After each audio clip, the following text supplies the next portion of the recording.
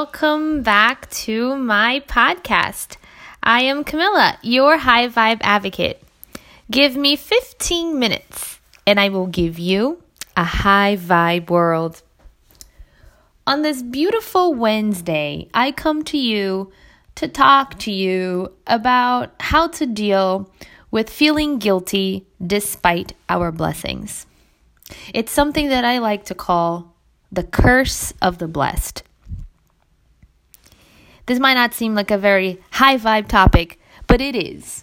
Because I want to let you know that you don't need to always be okay to be a high vibe person and to have a high vibe life, a positive life, a life that's worth living and that's exciting and that's filled with joy. I'm just going to get right to it. And I'm sorry if this topic disturbs some of you, but it's important. Did you guys know that extreme wealth is an aggravating factor for suicide? Highest high incomes are the most strongly associated with rates of suicide, more than any other income level. And that may seem counterintuitive, but it's actually not. There is a strong hopelessness that is associated with suicidal behavior. And if you have it all and you're still unfulfilled, that may lead you to feel more hopeless than someone who can still dream of a better day to come. And worst of all, guilt and shame for feeling unhappy despite your blessings has a lot to do with it. How many of you have either said or heard the phrase first world problem? I know that I have used it as a preface many times whenever I was describing how I felt about a circumstance. I know that I have felt guilty many times for suffering from panic attacks and not being able to go places alone in the past, and sometimes even now, and wasting my youth, my looks, my language skills, my intelligence, my personable personality, all because of some quote-unquote irrational fear that I could not explain or control. And if I were to tell people that I was depressed or anxious, I would constantly hear that it was because I did not have real struggles or enough problems or enough to do in my life. So I felt increasingly alone and increasingly guilty.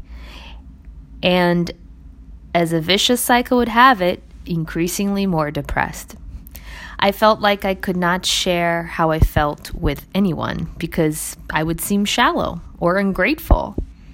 And I have always been a thankful person who appreciates every single good thing in my life.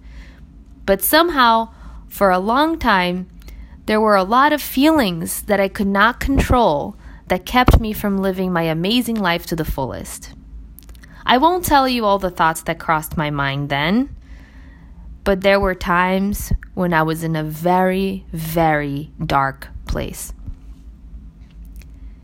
The only thing that helped me was hearing that it was okay not to be okay sometimes. And that no matter what the issue or non-issue was that was causing me to feel a certain way, my feelings were valid. And feelings are real, they are powerful, and they are strong. Just as strong as any other feeling that stems from any other root cause. That feeling, the feeling of feeling my feelings, if that makes sense, does not make me ungrateful or unappreciative of my amazing life. Recently, I heard that Gisele Bündchen, who we all know is one of the most successful supermodels in the world, not to mention Tom Brady's wife, shared in her book called Lessons, My Path to a Meaningful Life, her mind's struggles. She describes that, what it's like to suffer from debilitating panic attacks, severe depression, and feelings of suicide. Gisele Bündchen is a member of a rare group of those that we might call the beautiful people. She is 39 years old and still looks gorgeous. 39 is pretty young, gotta say, but still, she looks gorgeous. She always has, and I'm sure she always will. She's a supermodel that was the highest paid supermodel in the world for 15 years until 2017, when she basically retired. As a young woman, she dated handsome, famous, rich guys like Leo DiCaprio. And then she settled down to marry the famous NFL football superstar Tom Brady. And they have 2 lovely children. The recipe for a dream life was all there. How could she not feel relaxed and happy at all times? With that face, that body, that house, that much money, that hot husband, those beautiful children who are healthy, those loving dogs, a personal chef, flying private everywhere she goes, being able to support her whole family financially, and to be as charitable as she wants to make a difference in the world. Being able to never have to work again if she wants to at such an early life. Well, it all comes down to our minds, you see, because it does not matter what things or people we have in our lives. What matters is our minds, our perspective, and also our actual chemical composition in our brain, which is an organ, just like any other organ in our body, subject to mechanical failure that is outside of our control. The takeaway from her book is that Gisele recommends seeking help for mental illness from friends, family, teachers, and specialists. In an interview with The Inquisitor, she says, asking for help is never a sign of failure, but a sign of strength because your life is worth saving. And she's right. We are all special, unique people whose lives are meaningful and are here to not only be lived to the fullest, but to impact other people. And sometimes when things start to break down, we need to find help. But as friends of someone who may be going through that, you also need to know when to offer help. For those who have never felt this way, it is easy to be callous and make incorrect assumptions about mental illness. Those who have never suffered from these torments may say things like, how could anyone with everything feel so bad? They think that it should be very easy for those with those problems to just snap out of it and get on with life. But mental illness is not so easily dismissed. Feelings of hopelessness from depression and anxiety over panic attacks come up no matter what is going on. And this is one of the reasons that there is still such a stigma against those with mental illness. Many times, it defies the logical patterns of root cause that society has established. I remember when I was 24 years old, my husband and I went to the mall, and I was all of a sudden feeling like I had to leave.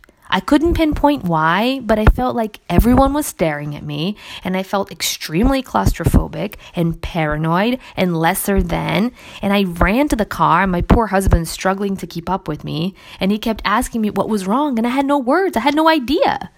I went inside the car, and I started shaking and crying hysterically and screaming. And I had a full-blown panic attack, and my heart felt like it was going to explode, and I wasn't sure whether I wanted to go home or to the hospital. There was no rhyme or reason, but I guarantee you, there was not an ounce of me that wanted to be going through that either. If I could have snapped out of it, I certainly would have, because it was embarrassing, and it was demeaning, and it was awful, just an awful feeling of being completely out of control and not knowing how to regain it. It has been years, though, since I had a panic attack, thank God. But I still fear that one could come because when they used to come, they did so unannounced. And part of my agoraphobia for the times that I was agoraphobic for almost a decade, that feeling of agoraphobia came from fearing having that again, having a panic attack while I was alone in public. I have managed to control my fears in my mind through meditation. Sometimes to get out, you must go in, because the only way out is in, and it works. And it may feel strange, like what exactly does it mean to meditate, and how do you know if you're doing it? But it's simpler than it seems, and I will discuss that on a different episode. The purpose of today was simply to reassure you all that no matter what you're going through, and no matter how lucky or blessed others feel that you are, or how lucky or blessed you consider yourself to be, it's okay not to be okay sometimes. You don't need a reason, and it does not make you ungrateful. It does not make you unappreciative. It simply makes you human. And we are all human. We are all subject to ups and downs. Seeking help from others is a sign of strength, not a sign of weakness. Acknowledging that you need help is a huge step towards breaking the cycle. And as a fellow human, we must all be more understanding and compassionate towards people's feelings. I know that we may feel like we're living in a hypersensitive society today, and we are. And that's, again, a subject for a different day. But feelings are legitimate and they matter.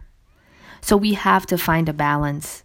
And a high vibe approach to all this is to, number one, forgive yourself if you're going through something, even if you don't know why you're going through it. And number two, not judge others if you notice that they are. I absolutely believe that gratitude is the key to a fulfilled life. That focusing on our blessings and being grateful for them only brings us happiness and grace, and that in turn, those blessings multiply. I really truly believe in that what you focus your mind in multiplies, because the universe doesn't know what you want, what you don't want. It only knows what you're focusing your attention on, and it will multiply that. So focus on your blessings and it will multiply. However, I also feel there are many times in which the pain is real, and it does not matter if it's coming from a physical illness or a mental one. If you cannot find a way to be grateful in that moment, do not despair. Do not judge yourself. Just breathe deeply 3 times, filling your belly first and then your chest, and letting out for a count twice as long as you breathed in. Then close your eyes. Focus on the light between your eyebrows. Wait for it to come. Wait for it to appear, because it will. Thoughts may come in and out, and that's okay. Don't judge yourself for having them. Just return your attention back to that light.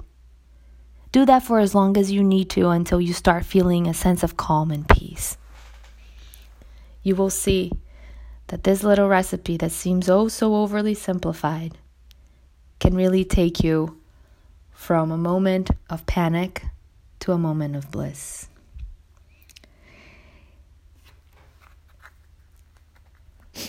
I hope this has helped you. And that is all we have for today. I am Camilla, your High Vibe Advocate, looking forward to your outreach at highvibeadvocate.com. And as always, looking forward to our next meeting right here on my channel. See you next Wednesday.